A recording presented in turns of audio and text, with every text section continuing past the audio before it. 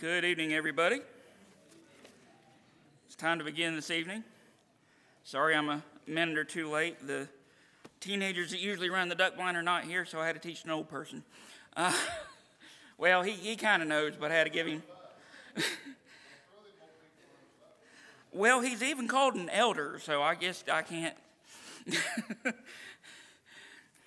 Tonight we'll have 3 songs, and then Derek has our reading and prayer. One more song, and then Chris will have our lesson. First song this evening is number 866. If you would, let's stand for this song, please. 866, I Will Call Upon the Lord.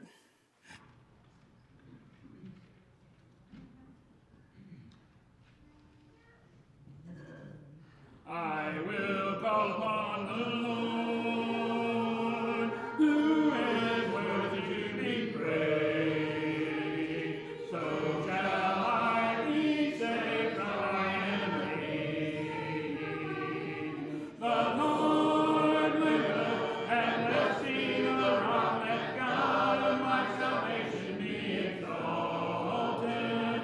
The Lord liveth, and blessed be the rock, let God of my salvation be exalted. Jesus Christ died for me, and he took away my sin. I will live with him for eternity.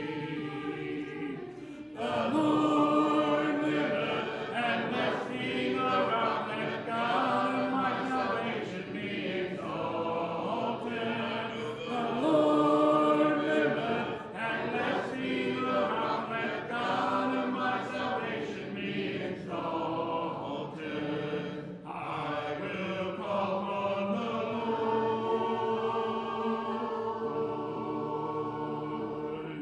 Please be seated.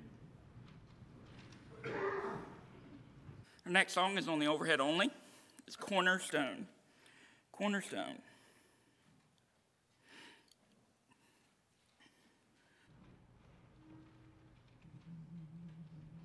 My hope is built on nothing less than Jesus' blood and righteousness. I dare not trust the sweetest frame, but wholly trust in Jesus' name. Christ alone, cornerstone, weak made strong in the Savior's love. Through the storm, he is Lord, Lord of all. When darkness seems to hide his face, I rest on his unchanging grace. In every high and stormy gale, my anchor holds within the veil. Christ alone, cornerstone, weak made strong in the Savior's love.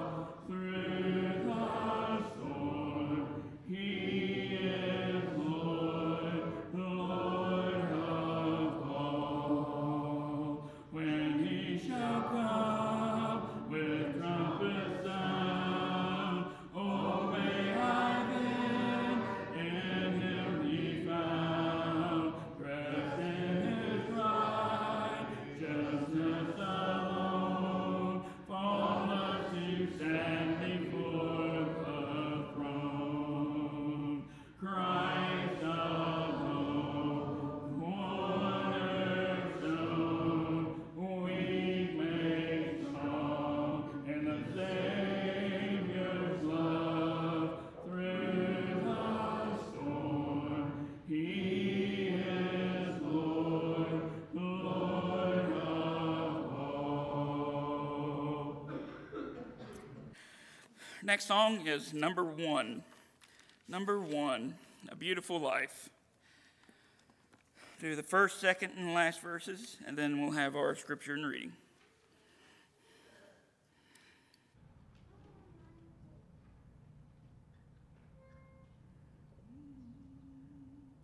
Each day I'll do a golden deed by helping those who are in need. My life on earth is but a stand, and so I'll do the best I can. My singing sun is sinking low, a few more days, and I must go to meet the deeds that I have done, where there will be no setting sun. To be a child of God each day, my light must shine along the way. I'll sing His praise while ages roll, and strive to help some troubled soul.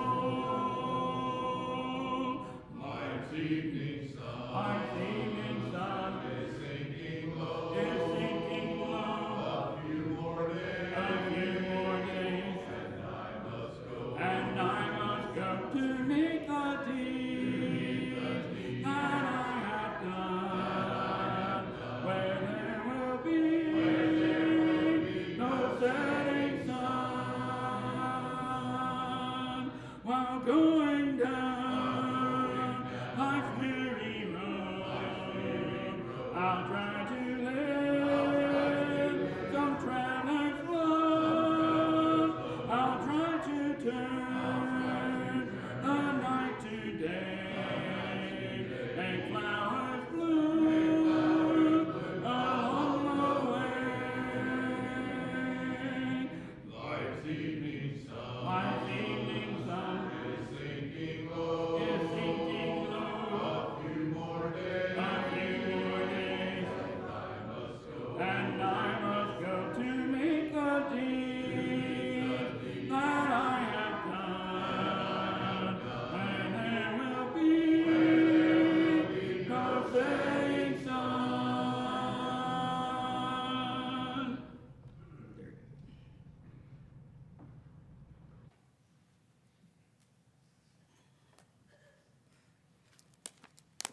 Our scripture reading for this evening comes out of the second letter to the Corinthians in chapter 1, and we're going to read verses 8 through 11. 2 Corinthians chapter 1, 8 through 11.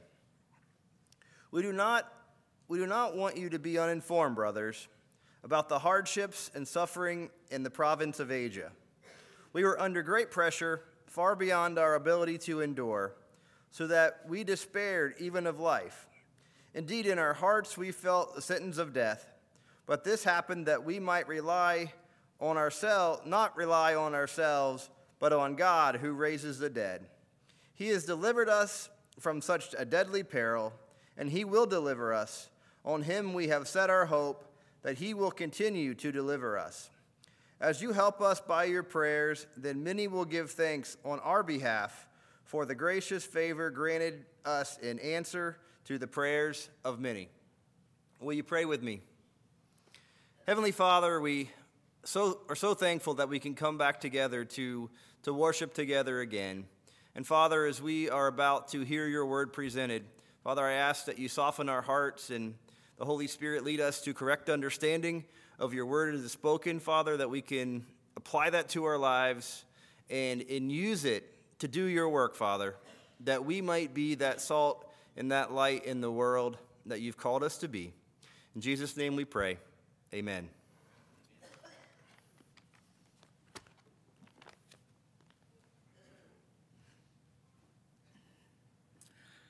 If you would, let's stand for our next song. It's number 834.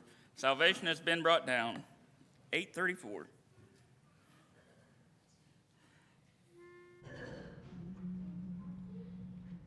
Jesus gave his life for ransom, young on Calvary, on Mount Calvary, through Calvary. Break away my blood that we might win bright shining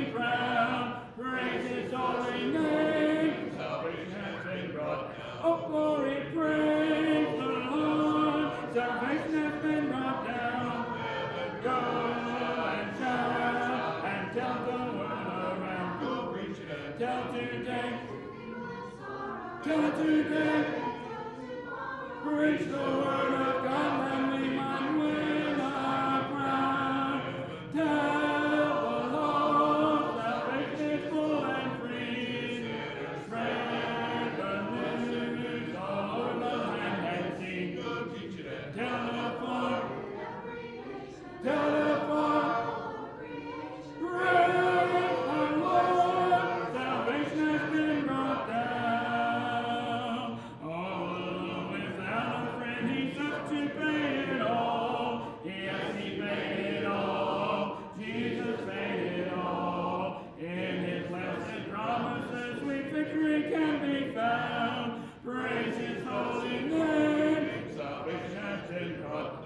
Oh, glory, praise the Lord. Salvation has been brought down. Go and shine and tell the world around. Tell today. Tell today. Preach the word of God that we might win a crown. Tell the Lord salvation is full and free. Spread the news all over the land and sea. Tell the poor, tell the poor, praise the Lord, salvation has been brought down. There's a blessed home prepared way over in glory land, in bright glory land, blessed glory land. I have trusted in his love and now I am heaven bound. Praise his holy name, salvation has been brought. Oh, glory, praise the Lord, salvation has been brought down. Go and shine and tell the world around. Tell today, tell today. Preach the word of God that we might win a crown. Tell the Lord salvation is full and free. Spread the news all over the land and sea.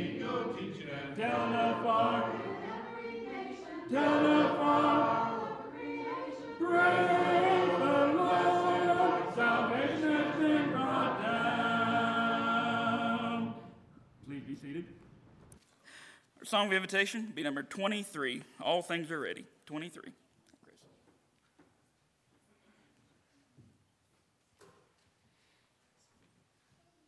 Good evening.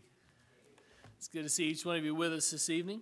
Go ahead and be flipping in your Bibles to 1 Corinthians chapter 10. That's where we're going to spend our time tonight. 1 Corinthians chapter 10. We've been looking through some passages that have been misunderstood and misinterpreted by the denominational world at large that have caused some havoc in our world. And so I ran across 1 Corinthians 10:13, and I thought that deserves a spot in this series because it is misunderstood and misapplied, I think. There is a nuance here that we need to think through, but I think that this is something that I think will be beneficial for us. So let's deal with what we always deal with in these lessons, the context. One of the big things, you guys have heard me say this ad nauseum by this point, but the big thing, the way to figure out what these verses mean are, read the verses around them. The context is key. So let's read the verses around it. 1 Corinthians chapter 10, starting in verse 1. Paul says, "For I do not want you to be unaware, brothers, that our fathers were all under the cloud, and all passed through the sea, and all were baptized into Moses in the cloud and in the sea, and all ate the same spiritual food, and all drank the same spiritual drink. For they drank from the spiritual rock that followed them, and the rock was Christ. Nevertheless, with most of them God was not pleased, for they were overthrown in the wilderness." Just hold on right there. What's he talking about? He's getting to 1 Corinthians 10:13, but he's not there yet. And so what's he driving at here? Well, he's using the Old Testament examples here. You've got, I think, 3 or 4 of them that he's using as an example. And he's going to point you to that fact in just a little bit. These things are meant to be an example. The Old Testament Scriptures are an example for us. They teach us. Not only do they help us understand God, but they help us understand how He deals with people in specific situations. And so He doesn't want us to find ourselves in the situation that they were in. So what in the world is He talking about when He says all of our fathers, they were under the cloud? Maybe you remember this episode during excuse me, during the 40 years of wilderness wandering. God led Israel under a cloud by day and by fire, a pillar of fire by night.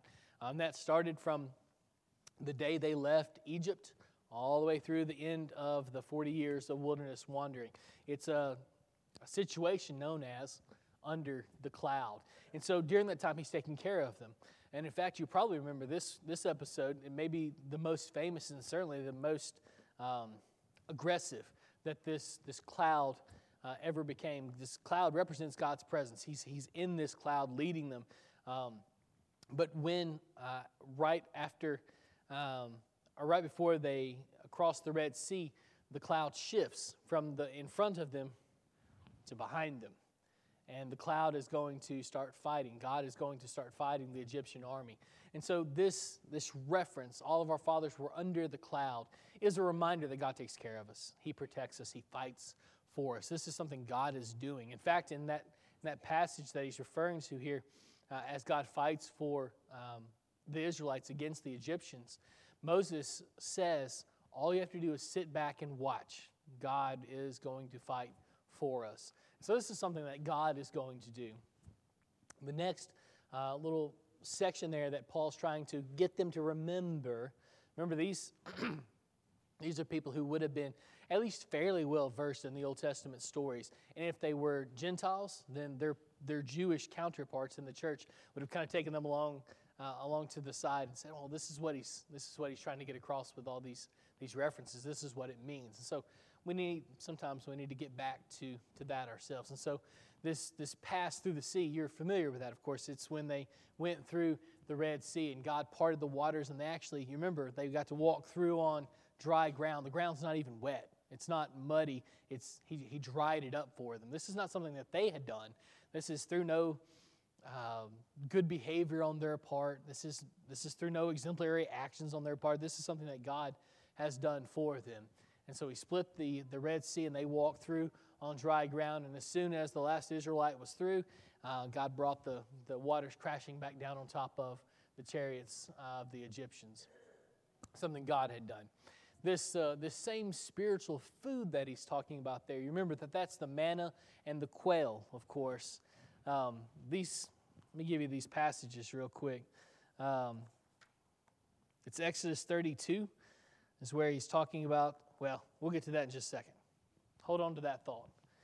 Jumped ahead of myself. So the same spiritual food that he's talking about is manna and the quail. And they were given these things, at least the manna, for 40 years, and the quail was on occasion. But they got those things, and they would get out every day, and they would gather an omer, enough for one day of the manna, and they would bake the bread, and that's what they lived off of for 40 years. That's how God sustained them. This was something that He had done. And if they had gathered more than an omer, more than their fair share of that day, the food would spoil. The manna would go bad overnight. And so they were forced to rely on Him. They needed to rely on Him because He's been good to them thus far. And that's really what he's trying to get across here throughout all of these examples is God is good. You can and should rely on Him.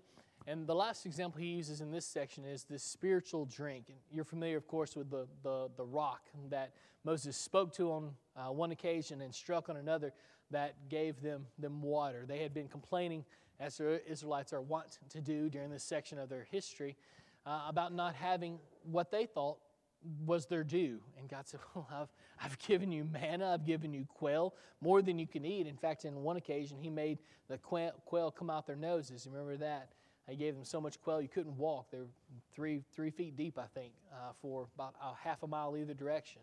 But on this occasion, He gives them water from a rock on 2 different occasions, as a matter of fact. Paul says that rock was Christ. He's using this metaphorically, of course. This rock followed them around because he never left them. So that's what's going on here. In verse 5, he kind of wraps up this little section. He says, nevertheless, with most of them, God was not pleased. He wasn't happy with these people. They've been given so many blessings. If anybody ought to be faithful, it ought to be these people, right? They have seen tremendous things. They have seen unbelievable things. Things that if you had not seen them, you might not believe them. That's what these people had gone through. So if anybody ought to be faithful, it ought to be these people. But he says, they just didn't get it. They weren't paying attention. They didn't make the connections between God taking care of me here and me trusting in Him here. It just fell apart. And so I would give them manna in the mornings, and then throughout the day they would complain because they had food, but it wasn't the food that they wanted. And then the next morning I would give them quail and manna again, and they would complain again. And it was all this, they were just kept making the connection wasn't there. They couldn't make this connection between God providing for them time and time again in such fabulous and miraculous fashions, literally raining bread down from heaven so that they could eat. This isn't a worldwide phenomenon. This is a phenomenon that's happening right on top of Israel's camp. Nobody else, the Egyptians wouldn't have seen this. The Philistines wouldn't have seen this. Nobody else is privy to this. It's only for Israel. But they just couldn't make the connections, and so God wasn't pleased with them. So He overthrew them in the wilderness. You remember the 12 spies that go into Canaan. Only 2 of them come back, and they give a good report. You remember what they said? We can take this land, right? God can take this land. The 10 spies came back and said, well, we're like grasshoppers in the eyes of these guys, and they're giants, and they live in fortified cities, and there's just no way God can do this. Did you not remember about a month or 2 earlier when He delivered you from the greatest fighting force on the planet? You just didn't make the connection, right? And so he wasn't pleased with them, so He overthrew them in the wilderness. And that generation died, all of them, right there, with the exception of Caleb and Joshua. Everyone that was above 20 years of age, they all died in the wilderness because they refused to make this connection. So that's where Paul's headed. We're still not there yet. Keep going. More context. Verse 6. Now, these things took place as examples for us, that we might not desire evil as they did. They wanted evil. That's what he's saying. They wanted evil. He says, you don't need to want those things. Do not be idolaters, as some of them were. As it is written, the people sat down to eat and drink and rose up to play. We must not indulge in sexual immorality, as some of them did, and 23,000 of them fell in a single day. We must not put Christ to the test, as some of them did, and were destroyed by serpents, nor grumble, as some of them did, and were destroyed by the destroyer. So there again, he's drawing, again, 3 or 4 examples from the Old Testament when the people did something, right? So back here, in the first 5 verses of 1 Corinthians 10, it's all what God had done. The people were not responsible for any of these things. God had done all these things. He would have done them had the people been good or bad. He disciplines them, but he does these things. And it wasn't up to them. They didn't do any of these things. These things are all them. And so let me walk you through some of these verses. The people sat down to eat and drink and rose up to play. That's Paul, that's the Holy Spirit, pointing you back to another Old Testament reference. It's actually Exodus 32, verse 6. So the reference there is when Moses goes up to Mount Sinai to receive the law. You remember how long he was up there, right? He was up there for a little over a month. At one point he was up there for a little over a month, but when he comes down, he and Joshua are coming down the mountain, and Joshua says, oh man, they must be in battle down there because I hear the sound of battle. And Moses says, it's not the sound of battle, that's the sound of worship. And so they go down and they're worshiping a golden calf. And that's where Moses writes, they sat down to eat and drink and they rose up to play. And he's really ridiculing them there. But it's this short-sightedness. God is delivering His commandments, His word. You want to know how to be pleasing to God? He's telling Moses, and then Moses is going to come down and tell you because you refuse to talk to God by yourself. One-on-one, you refuse that relationship. And so now God's got to work through a mediator, a man-made mediator. And so while he's giving those instructions to the man-made mediator, you go off and you do whatever you want to do, and you start worshiping idols. The second one here, the 23,000 fell in a single day. That's Numbers 25, verse 9. I think what's going on here, we've got a little bit to talk through on this one, but I think what's going through here is when the Israelites are going through some sexual immorality with their pagan neighbors. They're intermarrying, and they're falling again into idol worship yet again. They seem to never learn their lesson, but they intermarry with the peoples around them, and they, which obviously he had condemned earlier, but then they go even a step further. They go deeper into sin, and they start worshiping those their pagan spouses' gods, and so God sends these serpents, and everyone that's bitten by the serpent dies. The interesting tidbit here is in Numbers 25:9, Moses records that 24,000 people died. Here, Paul records for us that there were only 23,000. So what's going on? I think we got the right passage. I think what the Holy Spirit's doing here is 23,000 died in a single day. 24,000 died. An extra 1,000 succumbed from their injuries over the span of a day or a week or however long it was. I think that's what's going on. Could be other things, but I think that's what's going on. At any rate, again, this is something that the people have done. This is their responsibility. They fell short. They refused to rely on God. They refused to obey, submit. And so this is what has happened. And so, again, in Numbers 21, verse 4, they grumble and they refuse to appreciate and show gratitude toward the food that God has provided for them there in the wilderness, the manna and the quail and the rock, the water that comes from the rock. And so all these are things that these people have done. This is their responsibility. This is their fault. Okay, so we're getting closer. 1 Corinthians 10, next couple of verses. Now, these things happened to them as an example, but they were written down for our instruction, on whom the end of the ages has come. Therefore, let anyone who thinks that he stands take heed lest he fall. So he's saying these guys were an example for you. You need to learn this lesson. Well, what's the lesson that we need to learn here? Well, the lesson that we need to learn is that we shouldn't be overconfident on ourselves. That was their problem, right? They devalued God and they overappreciated themselves. And you see that with the first 5 verses of 1 Corinthians 10, 1 through 5, right? That's where they undervalued God.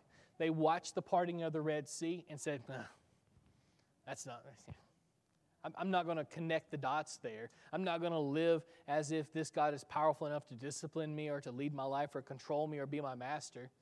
I'm not going to submit just because he feeds me for 40 years in a miraculous fashion with bread falling from the sky. Doesn't mean that I'm going to be his servant for the rest of my life.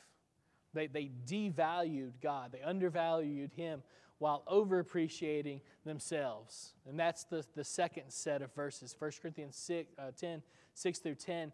They overappreciated themselves. They do whatever they want despite what God and his commands were. Worship me and me only. I'm a jealous God. That's what he says in Exodus 20, right? And then what? The Israelites go and they start worshiping almost literally anything else. As you go through their time frame there in the wilderness, they worship almost literally anything and everything but him, even going so far as to worship trees and things like that. So they overappreciated themselves. So we're the deal here. We're going to do what we want to do. And so the Holy Spirit's trying to get across to the Corinthian church and to us, you don't make that same mistake. You need to put God in his place, highly value him, rely on him. Don't make the mistake of relying on yourself. Don't be overconfident. And that's something that the Corinthians are going to struggle with. And I think that's why he includes that here.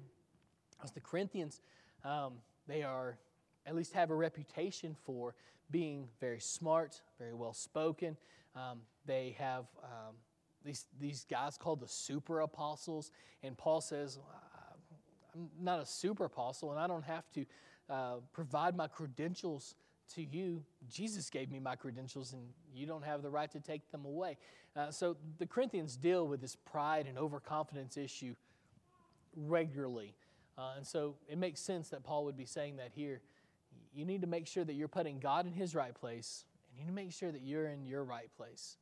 You need to extra value God and undervalue your own achievements. Rely on him. Don't rely on yourself, because you're like a broken reed. You're not very dependable. Okay, now, verse 13, the one I think has been taken out of context and misapplied and misused. No temptation has overtaken you that is not common to man. God is faithful, and he will not let you be tempted beyond your ability. But with the temptation, he will also provide the way of escape, that you may be able to endure it. So I think what he's driving at here is you need to rely on God. You're not strong enough to get through a lot of the temptations, a lot of the tests, a lot of the things that we struggle with in life. We're not equipped to do those kinds of things. And I see this as a misapplication, misused passage, because people will get into a doctor's office, or they'll get into a courtroom, or they'll get into a difficult situation in life, and they'll think, God promised that he wouldn't give me something I couldn't handle. And is he real? Does he care? Is he there? Is he listening? He doesn't care about me, I don't think he ever promised that he was going to protect you from all the bad things that could happen in life. I think he uses those bad things to make you rely on him. I think that's what he's driving at here in 1 Corinthians 10. I think that's one of the ways that we've misused it in the past. The whole context is him driving at, rely on me. Don't rely on yourself. Rely on me. Don't lean on yourself. And it's very much the proverb, don't lean on your own understanding, right? It's very much that. But he's saying you're not reliable. You get in situations in a funeral home and in all these other places where you've lost a loved one, you've got a diagnosis, your marriage is falling apart, XYZ has happened. We've all been in those situations where you think, I'm at a loss. I just can't handle it, and I don't know what to do. This verse is for that, because you were never designed to be able to hold on to all those things. God was. And so he's pushing you into relying on him using these things. Let me give you a couple of interesting things about this verse. This idea of overtaking you, no temptation has overtaken you. It's the image of, and this verse is just riddled with really interesting images, but this has overtaken you is the image of an aggressive person running up to you and grabbing you and shaking you, kind of by your shirt collar, and so he says, no temptations has overtaken you like that. It's not holding you tight. The verb here, overtaken, is in the present tense. And so he's saying it's not like this person, this sin has just wrapped you up and it refuses to let you go. He says it's not like that. No temptation has overtaken you like that. These things are common to man. Everybody's going through these kinds of temptations. These are not supernatural temptations. He's not talking about demon possession. He's talking about things that we all go through at some point or another. Flip over to 1 Peter chapter 5. Peter echoes this thought. 1 Peter chapter 5, verse 8.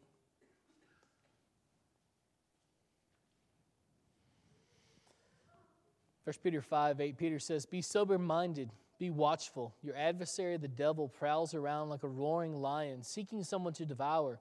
Resist him, firm in your faith, knowing that the same kinds of sufferings are being experienced by your brotherhood throughout the world. So he's comforting the people that he's writing to by saying, the whole brotherhood's going through this. It's not like you're being picked on. It's not you being singled out by God. This is something that we all experience. I think he's trying to draw on that idea in 1 Corinthians 10:13 here. The temptations that the Corinthians and that we undergo, he says these things are common. Everybody goes through them. And side note, parenthetical statement here, a lot of people get through them. So you can too. This isn't unovercomable for you. You can, through the power of God, get through this, but you can't do it on your own. The point here is rely on Him, because we're not worth relying on. We fall short. We mess up. We don't see things right all the time. We make bad decisions. We do bad things, but He doesn't, and He is faithful, right?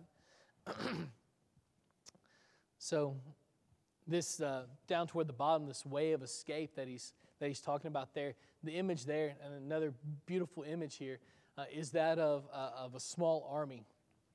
And they're backed up into a mountain. And so there's a massive army in front of them, a mountain behind them. There's nowhere to run. But there's a little mountain pass that leads through the mountain. Maybe you couldn't see it before. And that's the image here, that this way of escape, it's not always easily visible. And you may be terrified, and it may look like it's the end. It may look like you can't get through what you're going through. But God's given you this little path that if you walk it, you'll come through this and you'll come through it stronger. So I think that's really what's going on here in 1 Corinthians 10:13. I think his message, a summary of his message may be, you rely on God. You don't rely on yourself. You lean on God. Lean into God. Let me give you one more verse, the passage that Derek read for us this afternoon. It comes from 2 Corinthians chapter 1, verses 8 through 11, where Paul deals with using almost exactly the same words, a very similar situation. So this is what he says. For we don't want you to be uninformed, brothers, of the affliction we experienced in Asia. For we were so utterly burdened beyond our strength that we despaired of life itself. I don't know what Paul was going through. We're not told. We kind of are left to guess what this was. And scholars have thrown out a variety of suggestions, and they all are suggestions, they're opinions. We don't really know what he's going through.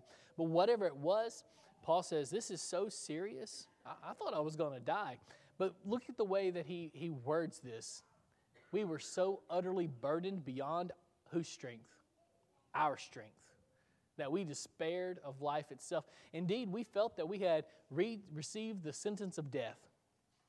He said, we thought we were on death row. Whatever this was, he thought he was going to die during this situation. He says, this was out of my control.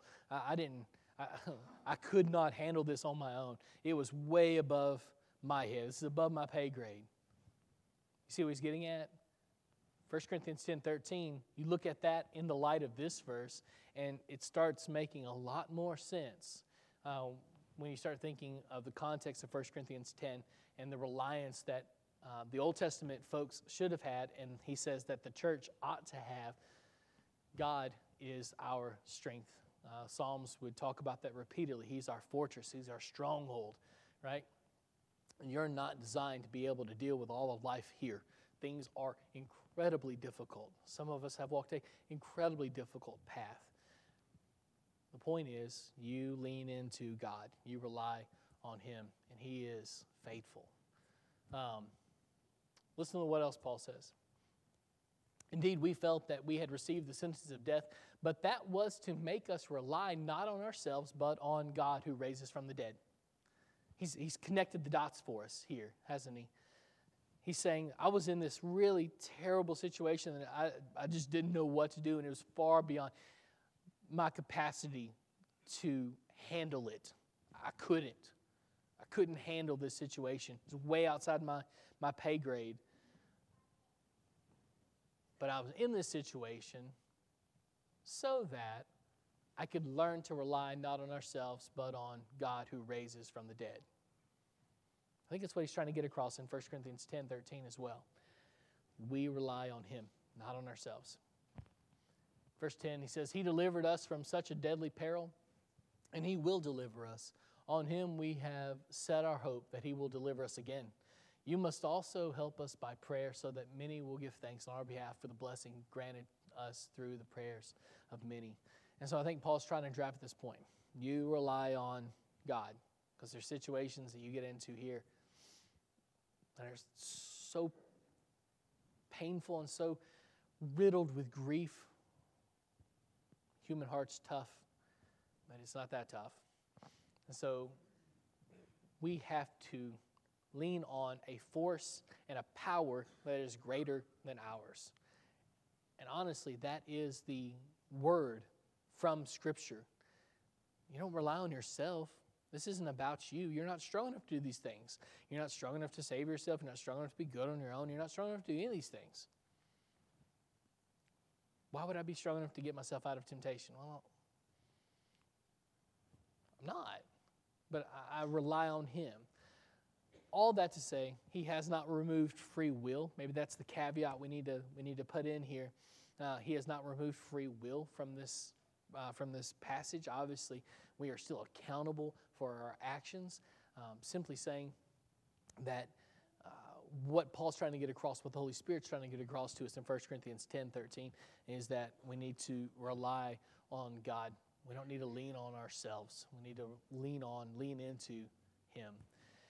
So this evening, if you're struggling, we want to pray with you and for you that you can be who God would have you to be, that you can lean into Him. We want to be the bulwark for you, that where you find family, where you find acceptance, where you find hope and peace, and we can lead you to Christ, who can give you salvation. If you've not been baptized into Christ tonight, that's the very first step to having your sins washed away. If you have any need tonight, won't you come as we stand and sing? All things are ready. Come to the feast. Come for the day that is spread. Ye famishing, ye weary, come, and thou shalt be richly fed. Here is the invitation. Come whosoever will. Praise God for full salvation, for whosoever will. All things are ready. Come to the feast. Come, for the door is open wide. A place of honor is reserved for you at the Master's side. Hear the invitation. Come whosoever will. Praise God for salvation, for whosoever will. All things are ready. Come to the feast. Leave every care and worldly strife. Come feast upon the love of God and drink everlasting life. Here is the invitation. Come whosoever will. Praise God for full salvation, for whosoever will.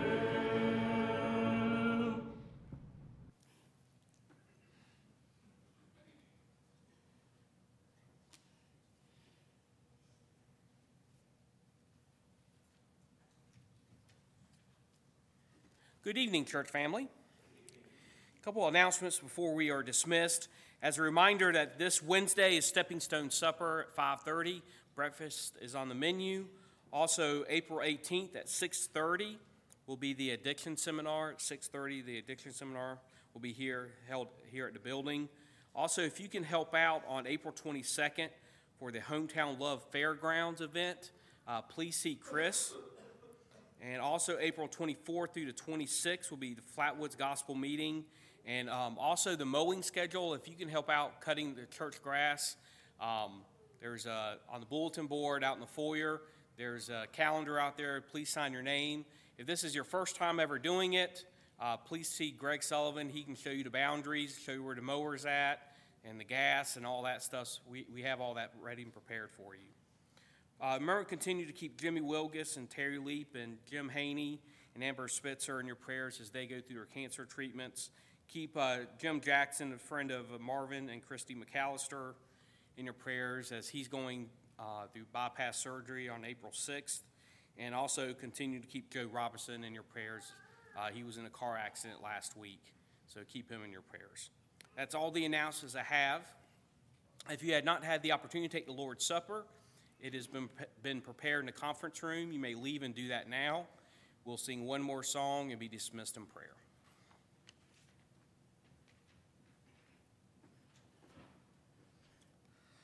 Our last song this evening is number 841, Sing and Be Happy. Do the first and last verses. And then Steve has our closing prayer.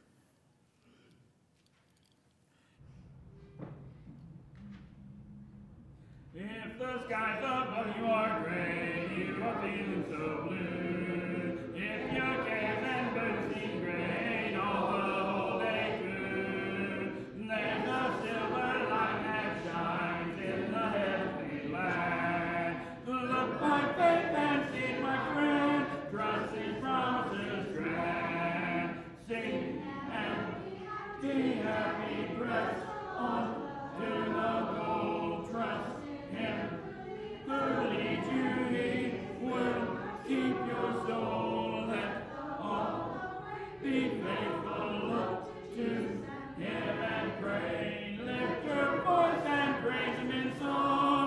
Sing and be happy today. Off we fail to see the rainbow up in heaven's fair sky. When it seems the fortunes of earth frown and pass us by, there are things we know that are worth more than silver and gold. If we hope and trust each day, we shall have pleasures untold. Sing and be happy, press on to the goal, trust Him who leads you, He will keep your soul. Let all be faithful, look to Him and pray. Lift your voice and praise Him in song. Sing and be happy today.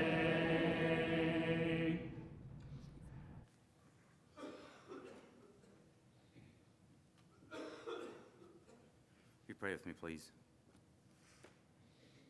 Dear Heavenly Father, Lord God in heaven, hallowed be thy name, dear Lord.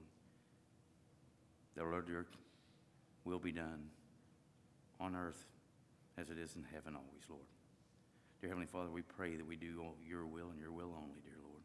We thank you, dear Heavenly Father, for this day that you've allowed us to come together and worship you, dear Heavenly Father. We just pray that our worship was pleasing in your sight, dear Heavenly Father. Dear Lord God, we pray for those that couldn't be here, dear Heavenly Father. We ask that you bless them, dear Lord, and may they be with us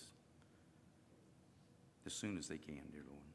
Dear Heavenly Father, we pray for those that are on the sick list, dear Heavenly Father, those that have asked for prayer, dear Lord. We ask that you touch them, you give them peace, dear Heavenly Father. You help them with their anxiety. You give them a peace that that surpasses understanding, Lord. Dear Heavenly Father, we ask that you be with those that struggle, that have problems, dear Heavenly Father, that haven't made it known, that haven't requested those prayers, dear Lord. We know that there are those among us that hurt, dear Heavenly Father, that have things that go on in their lives and they don't know why, dear Heavenly Father. They don't even know perhaps to reach out, dear Lord. We just pray for them, dear Heavenly Father, that you know them, dear Heavenly Father, and we just ask that you will touch them and bring them to peace, dear Lord. Dear Heavenly Father, as we go through this walk, dear Lord, we know that there will be temptations, dear Heavenly Father. We know that there will be struggles. We know there will be times that we fall, dear Heavenly Father. And I just pray that for those that fall, dear Heavenly Father, that they know to raise their hand to you, dear Lord, and you will lift them with your righteous right hand, dear Lord. Dear Heavenly Father, I ask that you be with us all as we go out from this place, dear Heavenly Father, that we may spread the gospel as you want us to, dear Heavenly Father. And we do that with joy, dear Heavenly Father, and not fear. Dear Lord, we do it with urgency, knowing that the time is short. Dear Heavenly Father, we pray that we do it with love, dear Lord. Dear Heavenly Father, we just ask that you guide us in everything we do, dear Heavenly Father, that you set us on that straight and narrow path, dear Heavenly Father. And when we do stumble, dear Lord, you're there to pick us up, dear Heavenly Father, and put us back on that path so that we may be with you someday in the home eternal, our life eternal. Dear Heavenly Father, we ask that you forgive us of our sins, dear Heavenly Father. We ask that you make us perfect, dear Heavenly Father, that you make us stable, dear Lord, that you strengthen us, that you settle us, dear Heavenly Father. Dear Heavenly Father, we just ask that you be with us always, and to you be the glory forever and ever. In Jesus Christ's name I pray. Amen.